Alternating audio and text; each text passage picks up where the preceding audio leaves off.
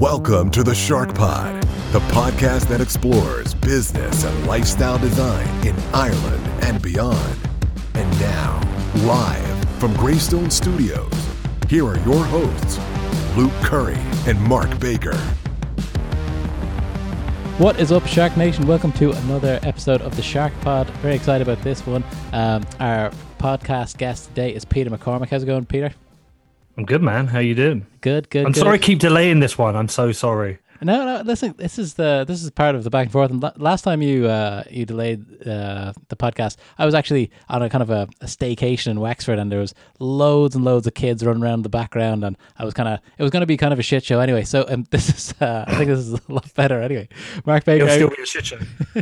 I can always excuse back injuries because I suffered with a severe back injury myself.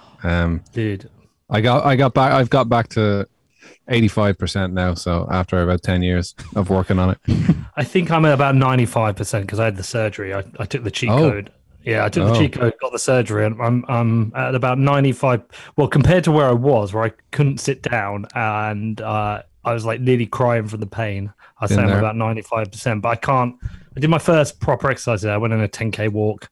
So, yeah. Nice. Getting better. Getting back. Good stuff. Perfect. And so just to give a little bit of an introduction, Peter's podcast, What Bitcoin Did. If you're into Bitcoin, if you're into crypto, like you're probably going to come across that. 1 million people a month are coming across it. Peter has like all of the income reports on the website and all that type of stuff. Really, really transparent. And really, really, like me and Mark really like the podcast as well, because it seems like you're never like preaching at anyone. You're genuinely curious when you're interviewing people. Sometimes you start from the very beginning. Your podcasts are really accessible to people like me and Mark who are just getting started at the Bitcoin kind of journey this year. Do you know what I mean? So we're kind of we always feel like we're a bit late to the party. What do you think, Mark Baker? Better late than never, I think. Yeah, I think so as well. Because there was a little bit of a spike there at Bitcoin recently, as I saw on the way back. Hey. But yeah, so like. For you, Peter, the huge success in the podcasting world, was this your first kind of crack at a podcast? How did you get going on that? Yeah, I mean, look, this is all just an accident. I don't even know why I'm doing this as a job. Yeah, it's all a complete accident. It's similar to you guys. Like when I first got properly into Bitcoin, there's so many smart people, and I just did not understand what they were talking about. I would read their essays and their papers and listen to podcasts, and I was like, I've got no idea what you're talking about. So I was like, I'll do a podcast, and I'll just ask the dumb questions. And 4 years later, I've still not got any idea what they're talking about. So I'm still asking the same dumb questions. But I've learned a bit. But it's been look, do you know what? It'll be 4 years in November. 4 months. In 4 months, it'll be 4 years since I started it. I think it was November 17th, 2017. I did it. And what was like really just probably like you guys. Like at one point, you were probably like, oh, let's start a podcast. And then you did. And I did. Yeah. And what it's led to is unbelievable. It's just unbelievable. It's like if anyone wants to go to the What Bitcoin Did podcast and kind of track the amount of downloads, the amount of kind of revenue that you made over the months, which is really, really interesting. I think me and Mark like that back in the day. We used to listen to we still do sometimes Smart Passive Income, and he was Pat. What's his name, Mark? Pat Flynn. Pat Flynn. He could be Irish as well. He was a passport on the way to him as well. Like he put that all that out there. And I think when you put stuff out there, it builds a little bit of a accountability, or people kind of say, okay, this guy's, a lot of people listen to this podcast. Maybe it's something I need to get on board with. Yeah. So I used to listen to Pat Flynn, and that was when I started the podcast. Someone reached out to me and said to this guy I know has got a podcast, said, you need to do the Pat Flynn course about doing a podcast. I was like, I studied that. And as soon as I got like my first offer as a check, it was like $2,000. So I was like, all right, I think what I'll do is I'll just do what Pat does and keep a record of it. In some ways, I regret it now. Really? Yeah, sometimes I regret it. Because because it's something that you got to go through every time. And, you know, is there some pressure to keep it going? Like, yeah, I mean, it's all right when the number goes up. And you know what it's like online, everyone wants you to fail and wants your life to be shit. So, but So I carry on. So yeah, I mean, look, I kind of regret it because of the amount of work involved in doing it. It's like 2 days every month, and also just because, like I say, like people badly want you to fail. Like when you first start out, like everyone wants you to succeed. They're like, "I love your podcast. I love everything you're doing." And then when you start doing okay, they're like, "I want you to fail," and they want you to fuck up and lose all your money. So sometimes, like, I regret doing it, but it is what it is. I don't think I'll do it forever. I think Pat Flynn kind of cut it out after a while. He's like, it's getting too scary because I'm doing too well and my people will come after my family. I think that was his his line. I can see that because it's kind of like, look at me, look how much money I'm earning. But we might have to take a rain check on that pretty soon because you're doing so well. So let's go back to the kind of the meat and two veg of the podcast, really around Bitcoin. Some of the stuff that I've been liking about the podcast is the type of diverse people that you have on the podcast. I remember the last one that was up was about people, looking for second and third citizenships so they can really have a plan B. It seems like there's a lot of people out there that are trying to build kind of financial freedom through Bitcoin, but also there's a lot of kind of libertarians or people looking for freedom almost as much as money out there. Is that what do you think about that? Well, yeah, I mean, look, Bitcoin naturally attracts libertarians or anarcho-capitalists because it is essentially freedom money. It is something that isn't controlled by the government or the state. So obviously there's a lot of crossover with them. The Plan B passport thing is actually kind of interesting, and it's something that stood out to me during the COVID situation, and it's that for a year and a half I couldn't travel. I wasn't allowed to leave the country, and as we know, most of the COVID rules and is really just kind of like bullshit and like a drastic government reaction, and the way they've dealt with it is to just put in these kind of like draconian laws, which by the way at the start I agreed with, but now have become more and more obviously stupid. And so I just don't like the idea of that being locked down in a country and being told I can't leave. Like, that is shit. So I was like, I know Katie, and she said, well, you can get a second passport. You can buy citizenship to another country like Antigua. And I was like, well, Antigua's cool. I mean, it's hot and beautiful. I'll have one of those. So yeah, I'm going to look into getting a second passport and traveling out there. But like you say, look, it's a diverse group of guests because Bitcoin touches on a lot of things. It touches on the nature of money, economics, technology, but also politics, geopolitics, trade. There's so many different things that it touches on. So I kind of like expanding the guests I have into different subjects. It's really interesting as well. Like, I was listening to that and they were saying they called the Antigua one or whatever. I thought it would be even more. I know it's a considerable investment. It's like 170 grand or something to get everything done. But like, it's not that expensive if it gives you the freedom to leave if you want to leave your country, which seems like a human right, Well, it's an insurance, right? Yeah, it's insurance to our government's going completely mental and doing some crazy stuff. I mean, there's certain countries in the world where you would want to leave if you could. I mean, if you live in the Gaza Strip, you probably want to leave. Yeah. And if you're in Venezuela, like a lot of you have already left, millions have already left, and others want to leave. If you live in Lebanon, you probably want to leave for different reasons, like for economic reasons. But there's no reason to say that you can't see an economic crash, like an economic crash at the levels that we've seen in other countries happen here in the UK.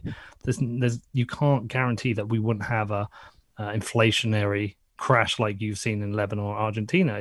It's possible. It's entirely possible. I mean, I don't entirely believe it, but it's entirely possible. But there's other benefits. I mean, if you base yourself in Antigua, you have no tax to pay. So it's definitely something I've looked at, but mainly as an insurance policy. Yeah, I think me and Mark have talked about this a couple of times as well, where sometimes I spend so much time trying to get out of paying tax rather than just trying to make money that it kind of tips over and it becomes like worst way or spending of time. But one of the things that I thought was interesting about your podcast as well, and kind of the Bitcoin landscape, is there's all these kind of things that are happening that become really blow up and everyone knows about them, everyone's talking about them. I was talking to one of my friends who's really into the crypto space here in Greystones in North Wicklow, and he was saying you got to look into El Salvador. And when I think of El Salvador, I think of Ross Kemp on Gangs. I don't know if you watched that. We're a big fan of Ross Kemp over here. What do you think, Mark? That's what, yeah. All right. Okay. Mark's like, yeah. So maybe for people who don't really know what's going on in El Salvador, and because you do be hanging out with the president of El Salvador, sometimes he's kind of your homeboy over there. Yeah. Bukele, my homie. Yeah. Yeah. I mean, look, I've been out 4 times, and the first time I went, I was like shitting myself. I'm not going to lie. I was like coming into the airport thinking, because you go on the .gov website, what's the advice? It's like, well, don't carry too much money, don't get money out of the airport. There are roaming gangs, yada yada. And I got there, and it was just like any other country. Really? And look, and I know that's not entirely true. There are pockets of gang violence. There are large, massive gangs in El Salvador, 18th Street, and I can't forget their names, but there are big gangs who control certain areas of the country. But I've never seen one. I've been 4 times now. I've never seen a gangster. I've never seen a guy with his face tattooed, and I've just not seen that stuff. I've had an amazing time every time I've been treated well.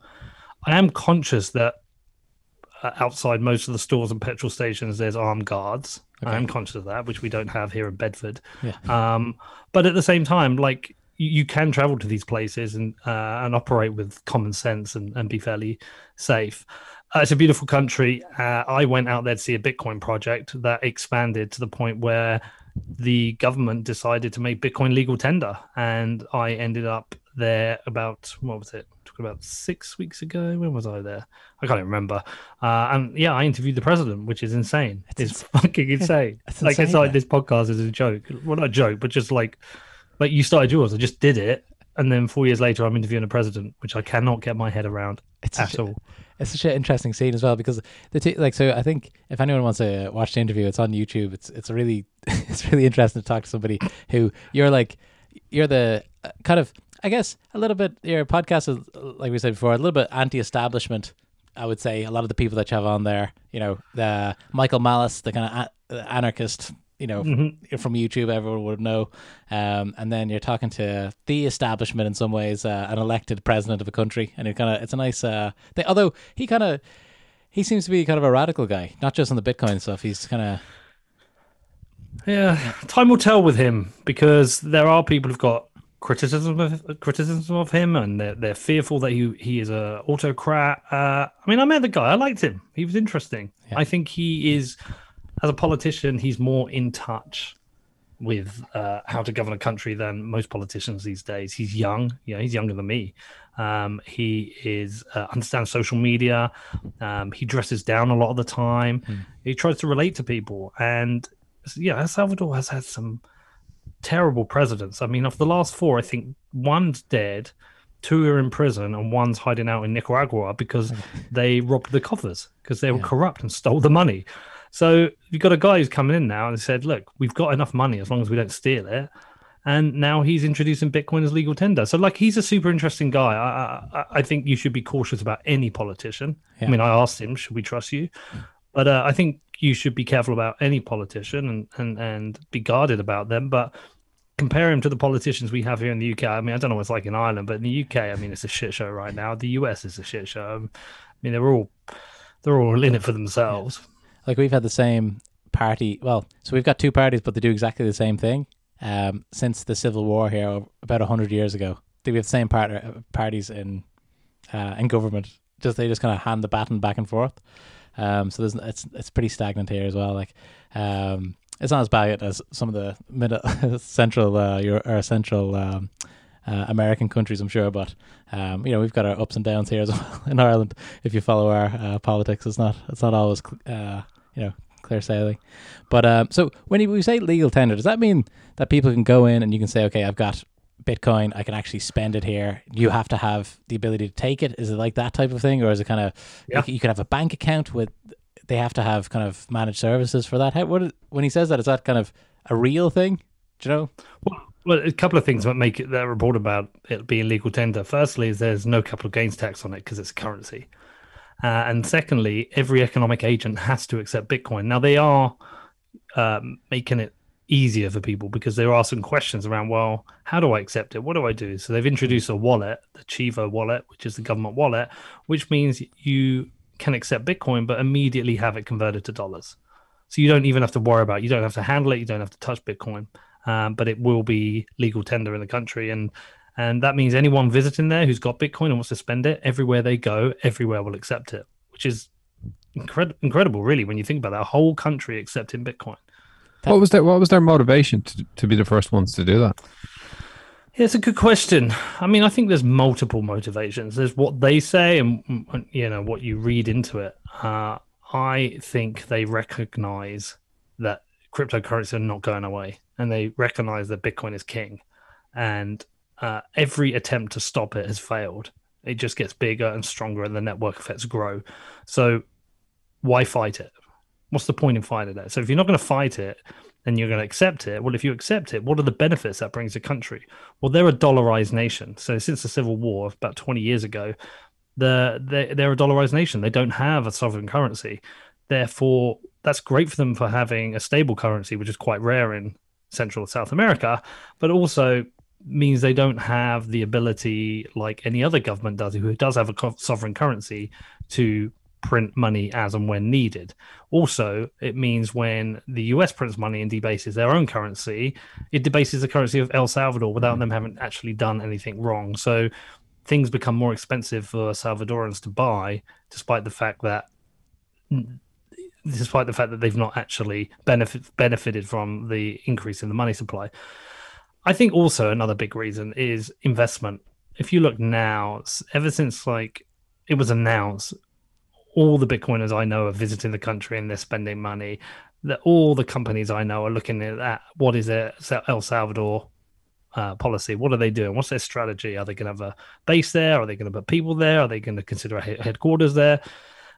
So what's going to ultimately lead is more money coming into the country, more people looking at the country, more investment in the country. And if Bitcoin keeps doing its thing every 4 years where the price shoots up, that Bitcoin in the country, which is held by Salvadorans, is going to raise up the standards and the wealth of the country.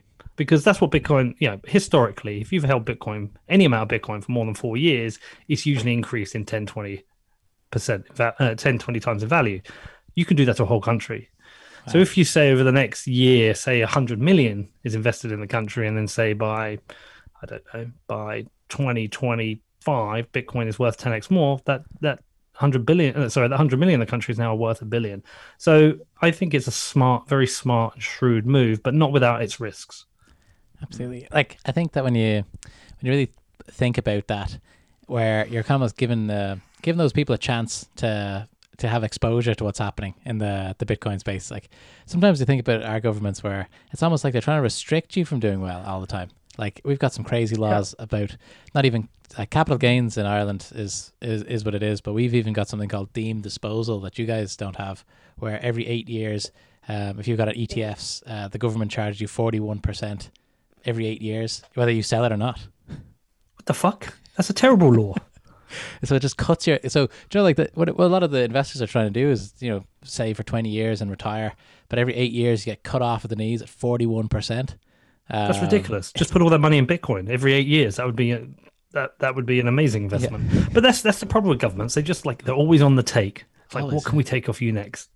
I mean, I know, look, we've got to pay for this pandemic somehow, right? Yeah. Somehow we have to pay for this pandemic. Rishi Sunak has to pay for this pandemic. So how's he going to do it? Is he going to increase national insurance? Is he going to increase capital gains tax? Is he going to increase corporation tax? Whatever he does, he's going to take from us. And if he doesn't pay off the debt, okay, then what are we going to see? We're going to see this inflation of the money supply, which is going to debase the currency, which means that we're going to be paying it back because our purchasing power has gone down. So either way, every time the government makes a mistake, we pay for it. And someone like him, Rishi Sunak, I think his wife's worth a lot of money, like hundreds of millions. It doesn't affect him. Yeah.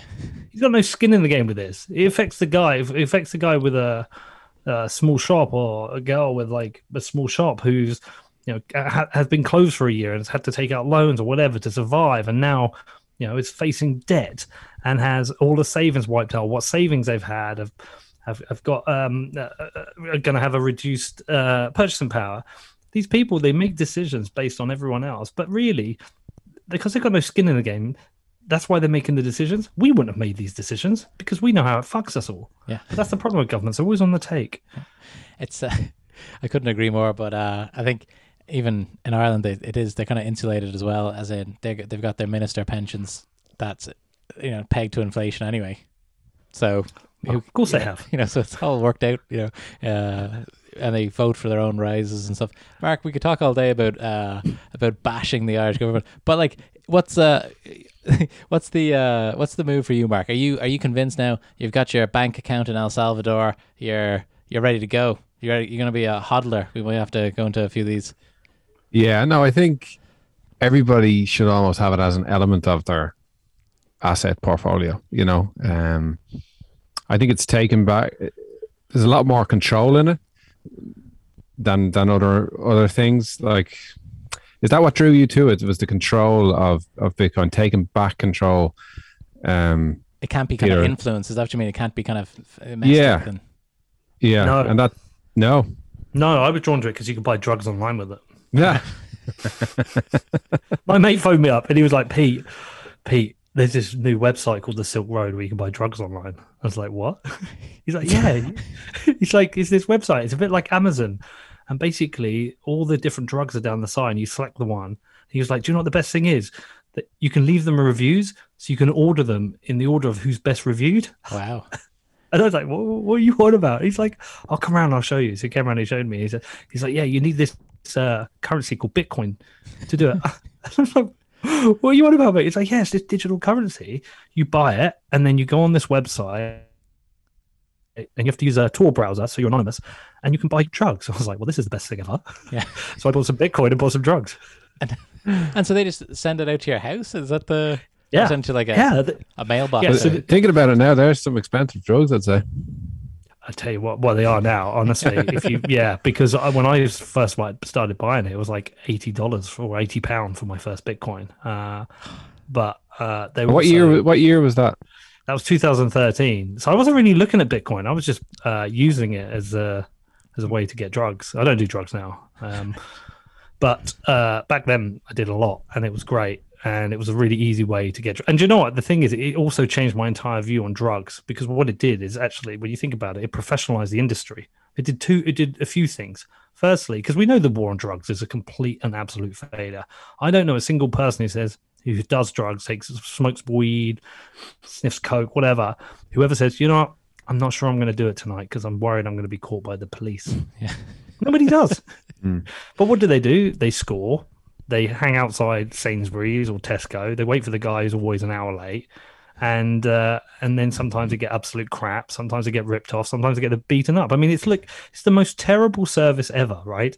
It's expensive. There's no quality control. There's no customer service, and there's no reliance upon the supplier to provide a good service themselves. So what did the Silk Road do? Okay, it sorted out quality control, because if you sold a crap product, you got a crap review. Okay. Secondly, it took violence out of the system, because these dealers realized they could professionalize themselves, get a warehouse somewhere, go around to all the post boxes and ship their product. It made it more efficient, and it made it safer also, because what happened was all these forums built up on the website that educated people about safe and dangerous drug consumption. There's the Drug Policy Alliance did a review on it, and it's well worth reading. I mean, if you Google Drug Policy Alliance Silk Road, they'll explain to you how the Silk Road solved a number of problems with the war on drugs, which, like I say, is a completely failed war, which the US has spent $50 billion on, which has led to so much violence and death all through, especially through South America. Now, look what's happened in the US since they've legalized or decriminalized marijuana across the majority of the country. Has the world fallen apart? No. But you want to buy weed, you don't have like one option. Yeah, I've got some skunk, mate. You go into the shop and you've got drinks and you've got gummies and you've got different strains and you've got people behind the counter say, what do you want it for? Sleep, anxiety, chilling out, giggling, whatever you want. They've got a product. It's completely professionalized the industry. So, it's quite funny how I used to feel a little bit guilty about taking drugs, and I had a full 180 on my view on drugs with this.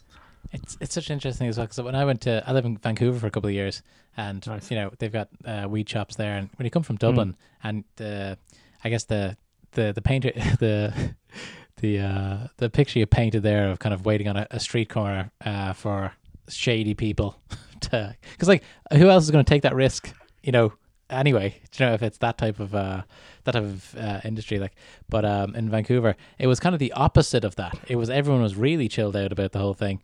It didn't seem the society didn't seem to be falling apart. They had a really high level of service. You go into these places, they've got really nice couches you can sit down. There's all this kind of infrastructure built around it where it just seemed to work very well. So, it's because you've got competition. When you create competition with professional companies, then you have an improved product. But the way competition works in the drug market is if there's competition, they kill each other. Yeah. Or stab each other, or threaten each other, or beat each other up. So the competition works completely in the wrong way with the drug market. Where competition should be is in the quality of the product and supply. And Bitcoin kind of it kind of gave us a glimpse into the way commerce could be if you could take away a lot of the it could just be completely free market where you can buy whatever you want. So what other world problems can Bitcoin solve in the future?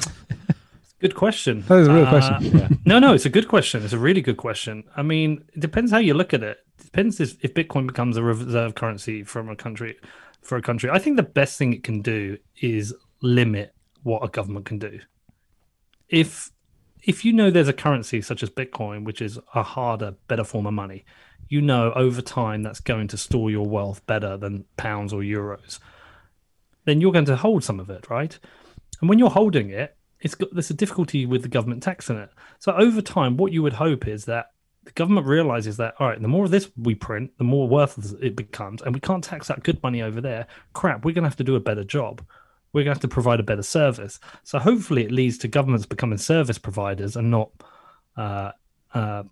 parents, which is where the way they act now is, I mean, I've become quite sick during the coronavirus pandemic of how the government has become this kind of nanny state, telling us exactly who we can talk to, when we can go to work, when we can get on a plane, almost coercive with vaccines. So I think one of the biggest problems it can do is lead people away from thinking that we need big, giant governments to look after us. Another example is like my bank closed all my accounts down. I'd been with them for 25 years. Lloyds Bank, go fuck yourself, Lloyds. I'd been with them 25 years, and they phoned me up, and they wanted to know about all these transactions, what I was spending money on. And I was just like, look, it's none of your business. I'm like a grown man. I'm 42. Yeah. I've got 2 kids. I run a company. I don't have to tell you what I'm spending my money on. I'm all right, thanks. And then they wrote to me and said, you got 6 weeks and your account's closed down. What was their like? So they're saying, what's the ins and outs of this? What's what's this money? Where you spend? The problem is the government has made the banks an extension of the surveillance system. So they've put in KYC, AML restrictions because they want to try and trap criminals. Even though the percent of transactions and money transfers being completed by criminals is so low. And the thing is, it's whack-a-mole game. Like if you're a successful and well-organized criminal, you're not going to use the banking system. You're going to use a cash system or whatever. So anyway, yeah, they're an extension. The banks are now an extension of government. They have to provide support to the police, and that means if certain things will trigger AML requirements, a certain amount of money goes into your account, a certain amount of income, you have to prove where the income comes from. And I just kind of got to the point. I was like, go fuck yourself. This is like, I'm a grown man. I do not need to be telling you what I'm spending my money on. You're a service provider to me. You're their customer. They should be happy to service this, and they get their fees to do so, and that's the agreement, surely. Yeah, but as a private company, they have the right to close down my account. That's fine. So they did, and so I'm not with them anymore. But it was utterly ridiculous the way they did it. And then you moved. I heard in your podcast you moved to Revolut. Then did you? I did. Revolut had been great. Not had a single problem. I moved across within like 2 hours, and yeah, I mean their technology's better. Their phone app is far superior from Lloyd's, and I've had a really great experience with them. I'd say they're absolutely shitting themselves. All of the kind of the old school banks. Like I was thinking about this the other day. Like all of because I work with a lot of kind of tech startups in work. Because a lot of those guys are using HubSpot, and Revolut's one of our customers, one of our case studies.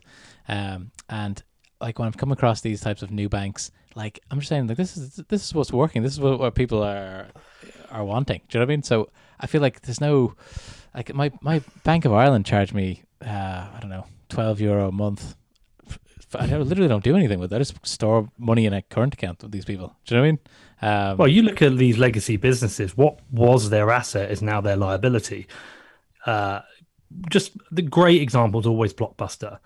Their asset was they had a shop in every town, so you could go and rent a video. No one could compete. Friday night, you'll go down there, flick through the racks of videos or DVDs when it became those, pick one that you wanted, get some popcorn, get some ice cream, go home, watch a film, and it was great.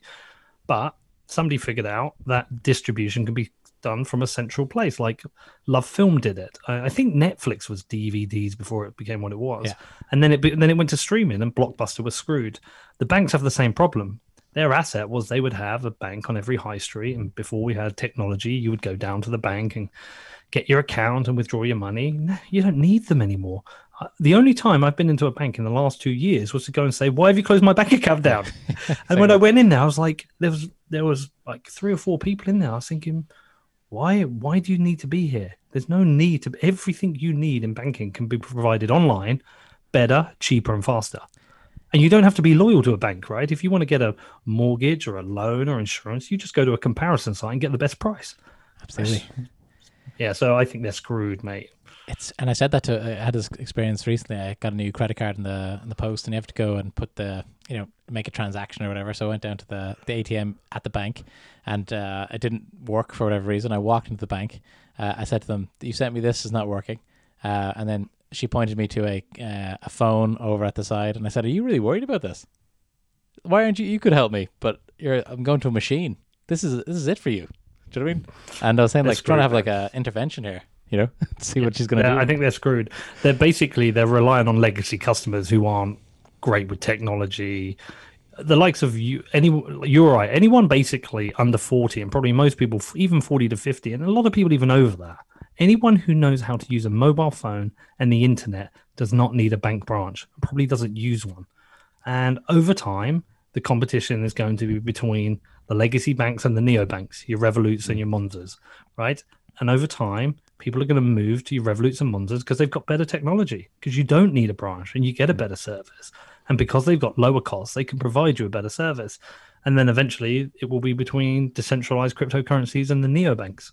It'd be so interesting. I love this thing of this, and this future is not too far away. Like, we're kind of like we live in. If you look at our kids, my kids are what, 7 and 9. I think I mentioned the word video shop a while ago, and they're like, "What's that?" They don't even know what that is anymore. And you're saying it's like just a matter of time. You can get a cassette tape and a tan there. Didn't they used to do that in Oh yeah, in Blockbuster? I don't know. I don't get it. We get your tan on and then head back with a nice DVD. But so let's talk about one of the things that I was wondering about Bitcoiners, people that are holding for the long term, holding on for dear life, whatever acronym you want. Hodling. What's the kind of end game? Because I was thinking about this recently as well. We had somebody on who was a kind of long-term investor, investing for the long-term, kind of the FIRE, retire early movement. And okay, his game is get to a point where you can live on 4 or 5% dividends coming in. What's the kind of end game for Bitcoin people? Is it to not have to have any income coming from the quote unquote kind of real economy, and just live off, like, is there this, because there's no dividends? I don't understand what's the end game here. What's the plan?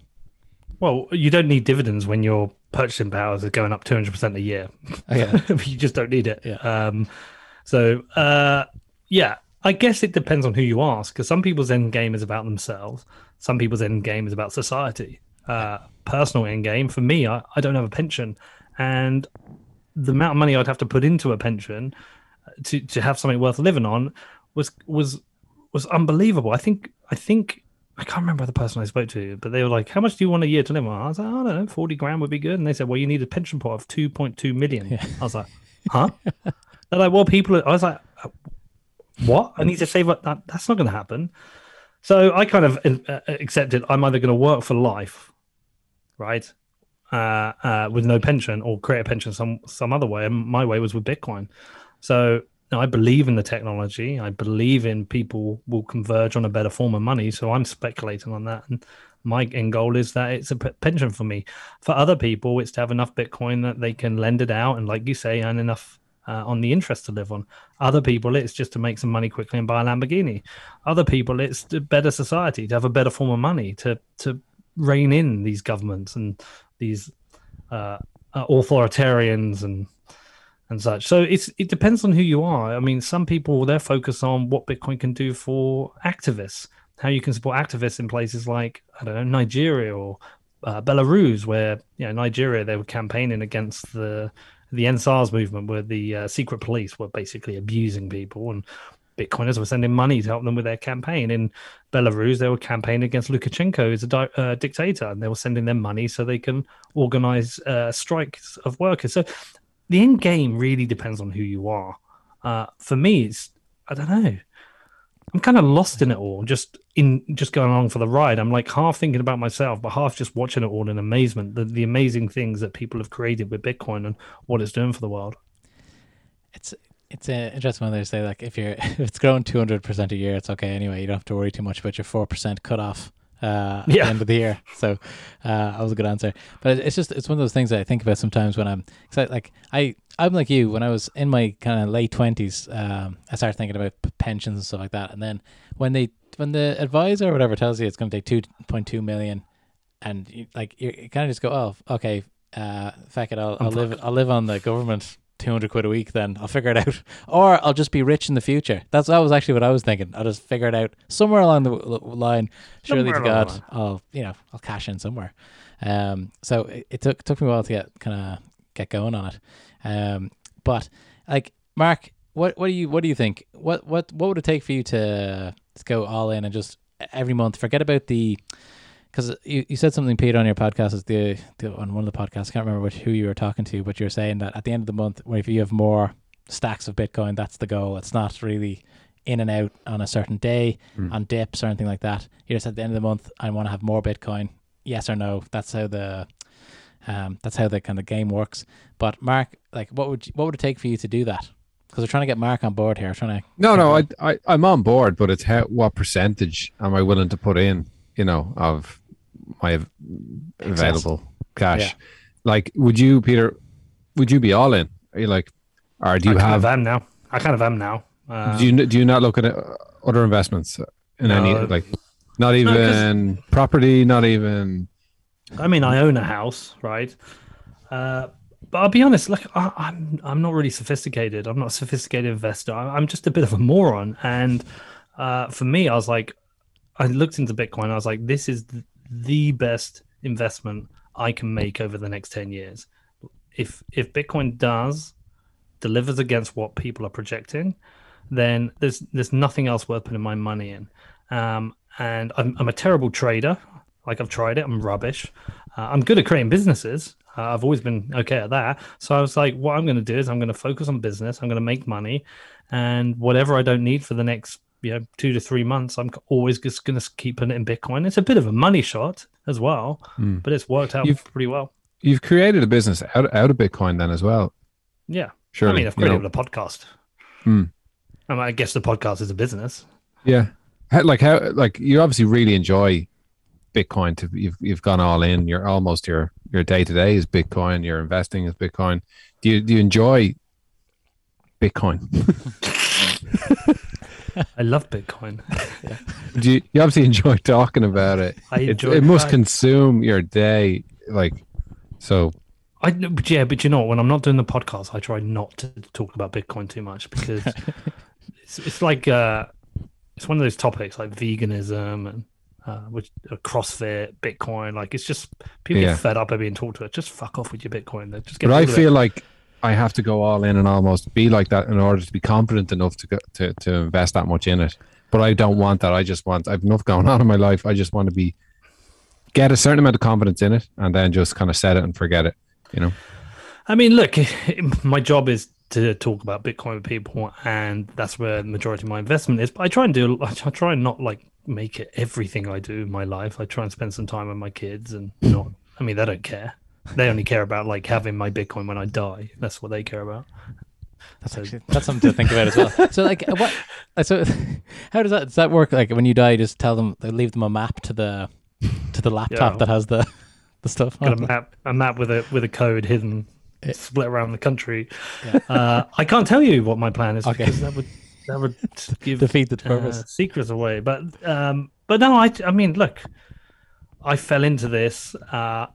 It's opened so many amazing doors for me. I've traveled the world with it. I've been to like 30 countries. I've been to the US like 50 times with it. I've interviewed a president. I've made films. I've had the most amazing life because my life was so shit before I started this podcast. My marriage had collapsed. I was a recovering drug addict. My mum died. My mum died in Sligo, Sligo Hospital. My wife had left. Well, I kind of kicked her out or whatever. It's a longer story, but like everything was basically shit. Like my company collapsed. If I had a dog, it would probably have been run over. Like everything was shit, and I didn't know what I was going to do for work. Honestly, life could not be better. Could not have been worse. And I'm in Ireland. I'm in Donegal, like grieving my mother, and just stumbled across Bitcoin again, and went down the rabbit hole and started a podcast. And it's honestly, I don't even know how to explain it, but I feel so lucky because life was truly awful at that point, and it's given me this whole new life, which I'm so grateful for. It gave you something to focus on, I suppose. Yeah, definitely. I mean, the podcast was something to focus on, and then it just did really well and opened all these doors. So I owe a lot to Bitcoin, but I owe a lot to the people in Bitcoin who've helped me do this. And yeah, I mean, I don't know where. I mean, I might completely fuck it up in a year. It'll all be gone. But the last 4.5 years have been magical, and the last 3.75 years of the podcast have been unbelievable. And I don't know what happened next year. I mean, hopefully at some point I can do some stuff which isn't Bitcoin. I'd like to make some films and do some interviews which isn't about Bitcoin. So and you do have another podcast as well. Yeah, but I've stopped doing that one. I did that for a year and a half, Defiance, because I wanted to do non-Bitcoin subjects, but running 2 podcasts is a nightmare. So basically I need to evolve this one to the point where I can do other subjects, and I will do that. I'm like, Michael Malice was a step in that direction. Yeah. Julian Assange's father and brother was a step in that direction. So interviewing, there's almost like asymmetric topics of freedom and human rights, which kind of sit alongside Bitcoin, which I'm just venturing into. Yeah, that's cool. So I want to be respectful for your time. We usually, I'm interested about this one though, because we usually kind of like a lightning round at the end of the Shark Pod before we finish up. Mark Baker, what do you think? What's on your mind here? What's the questions on the tip of your tongue here? Well, this isn't a lightning round. Like the lightning round tends to be not so lightning, so they're kind of fast questions, but long answers. That's like the most Irish way you could have explained that. No, but I'm actually fascinated. Somebody who lives, and I don't know if it's the right word, an alternative lifestyle to someone who might work in a bank or whatever. Outside the matrix, What does your day look like? The average day of Peter McCormack? Well, today I just felt a bit ropey when I woke up. So I just got up, watched some of the Olympics, and then I've watched back-to-back episodes of The Handmaid's Tale and talked to you. I just didn't do any work today. I was like, I just don't feel good. So I just didn't do any work today. The average working day then? Oh, the average working day? I mean, it depends. If my kids are with me, I would normally just get them up, get them to school, go through my emails and deal with those, which takes about an hour. I'd then go on Twitter and argue for a couple of hours, and then I maybe record a show, speak to some sponsors. I honestly, I don't know. I just the really interesting thing, the biggest blessing of this whole thing is like control over your time. Like there is no normal day. I have to record 3 interviews a week. My team gets them out, and I kind of do whatever the fuck I want the rest of the time, which is a real blessing. When you've got control over your time, it's way more important than money. Like I've been broke and I've made money and I've been broke again. And honestly, happiness is never really correlated to how much money you had. Like I've had nice cars, and then within a month, that's just the car you drive and you forget about it. And also these things never really make you happy. But having control over your time is an incredible gift. Like I've just had my back fixed. I can just in the middle of the day to go down the gym for a couple of hours if I want, or I can just go and lay in the park. Today, I missed out. I went for a 10K walk today. I just went out about 11 o'clock and did a 10K walk. Like having control over your time is incredible, because I've done the rat race. I worked in London. You get up at 6 a.m. to get the 7 o'clock train, travel 2 hours to work 10 hours, travel 2 hours back, shattered, go to bed, and just like it's shit. It's really shit. To get up every day and go, what do I want to do today? and just do it is amazing. And that's why I tell anyone, if you're thinking of starting a company up and you want to do it, go and do it. Sometimes you work harder than you've ever worked, and sometimes you make less money, but don't do it just to make money. Like, do it for a lifestyle, because it's incredible. So that control over time is the best thing. That's a really wishy-washy answer to what you asked, but basically there's no normal day. I just, I could be, in 3 weeks I'm going back to El Salvador. So my day there will be very different. I'll get up and have a coffee and do my emails. Then I might go for a walk on the beach and sit in the pool, and then I do 2 interviews, and then another day I'll be just sat in my hotel room doing interviews all day or working all day. It just changes. My only deadlines is my interviews every month, which is 3 a week. At the end of the month, I've got to pay people and get paid and do my invoicing and do my stats. Everything else is a choice. Wow. And I think something really occurred to me when you're talking about getting on the trains and everything like that to London. Like, you're also at that stage when you're putting 10 hours of a lot of that busy work at the office or whatever, or trying to impress people there. And it's very, like, that's the most competitive spot, because there's thousands of people trying to get that job, trying to impress that boss, try to get those sales figures, Yeah, I think it's interesting. And you work your whole life. Like, my dad, my old man, worked for an airline, right? He worked for Monarch Airlines for I don't know, 30 odd years, 35 years. He retires to Ireland with my mum, and within I want to say less than 10 years, she gets cancer and dies. I mean, my dad was 61 when he retired, which would have made my mum 59. And she died when she was 68, I think. So that's 9 years afterwards. So 6 years into their retirement. So 35 years slog, raising 3 kids, working long shifts, whatever. They retire, and then 6 years later, mum gets cancer. 3 years after that, she's dead. Like, that's bollocks. And some people have even worse luck. Some people retire and then drop dead the next day, right? Like, or they work their whole life and then their pension gets destroyed because of whoever. That's gotta be that's a big one. That's what I'm sure.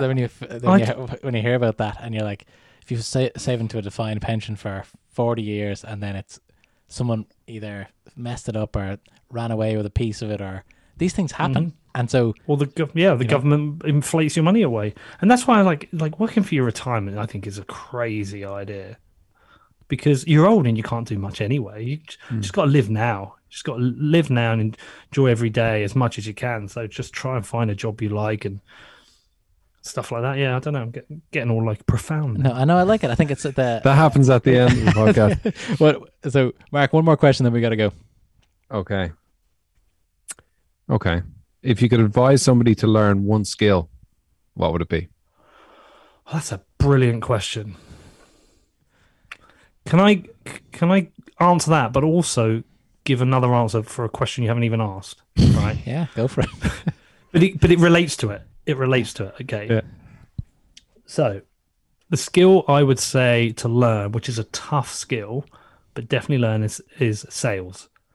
And the reason I say sales is important is, like, every business has to sell something, and the salesman, is usually the person most rewarded, and the best salesperson usually always does really well. But in learning sales, you just learn to get on with people. You learn to deal with people. You learn to have to be able to hold a decent conversation. I've always been a salesman, and not like a slimy like car salesman, or not to say all car salesmen slimy. My dad just got a car in Ireland, and he was lovely. But just generally speaking, it's just, I think if you know how to sell, you know how to do deals, and you know how to build a business. But the answer I want to give, which isn't the question you've asked, is nothing beats hard work. So I've said get control of your time. The first 2 years of this podcast, I worked like a dog, 80-hour weeks. Now it's getting a lot easier. Whatever you choose to do, you're probably going to have someone you're competing with. The one thing you can always try and win on is hard work, putting more hours in than they do. Just work your ass off. And you might think, oh, what do you do with a podcast? Well, it's like, how to have the best website. How do I ensure when people are searching for Bitcoin, mine comes up there? So I have to do SEO. How do I make it look professional? Well, I have to have good graphic design. I used to do all the graphics, right? What makes a good interviewer? What's the best equipment? Every single element of what makes a good podcast, you can go through it.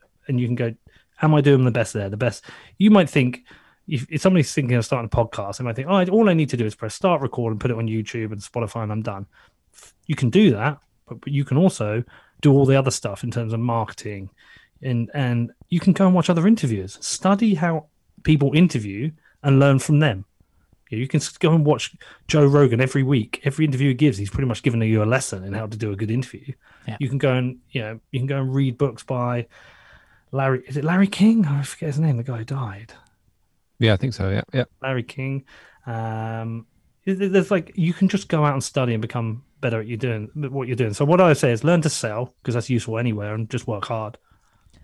Work hard. If you can work hard at selling, then you're golden. Ooh, I know. You got it. You got it made. You're gonna crush It builds resilience as well, Peter. I think sales. Yeah, it does. Yeah, yeah. Well, most people suck at sales because they don't like being told no. Yeah. It's like it's embarrassing. It's a bit like nobody really likes to go up in a pub. They see like a guy they're quite fancy. You don't really want to go up and go, yeah, hi, I'm Peter. Do you want a drink? Because you just feel like a knob doing it. Yeah. And also, if they say no, it's like it just destroys you. Destroying. It's like, imagine being out with your mates and that happens. You're just like, I want to go home now. It's rubbish. Yeah. So nobody really likes it. And the thing with sales, nobody likes to ask for the sale. Like, I used to be good at sales. I used to always just say, like, what is it you're looking for? Like, what is going to win this for us? Tell me. They're telling you what they want to do. Yeah. And then all you have to do is use their product. Go back and say, I've used your product. Here's me proving I've used your product, and this is what you want to do, and this is how we're going to deliver it. And we used to win nearly all of our pitches. It's such an interesting thing when you say that most people that don't want to, it's the rejection thing.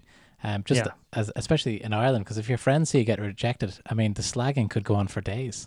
Do you know? They're gonna crush you. Yeah, right? it's coming. They're coming at you. You know. But I had a friend who used to say, he'd see a girl in a club or a bar or something, and he'd say, she's not leaving without rejecting me. That's his thing. But she's gonna have to turn me down. I'm gonna put it up to her. Numbers game, man. He played the numbers. Yeah, he certainly did. But one more question before we go: would you prefer a Shark Pod T-shirt or mug? Oh, the mug. I'll use the mug every day. Perfect. All right, Peter, thank you so much for joining us today on the Shark Pod. Really, really interesting. Love the podcast. We're big supporters of your work, and we'll get that mug out to you as soon as possible. Well, hopefully we'll get a beer in at some point. I'll come over. 100%. Yeah, we'll meet I've you. not been to Wicklow. Have you never been to Wicklow? No, never been to Wicklow. There's we'll take this off air. It's going to be great. North Wicklow is where it's at, where we like to hang out. It's a beach town, so it's all chill. All right, cool. Talk to you soon. Peace. Thanks, Emil.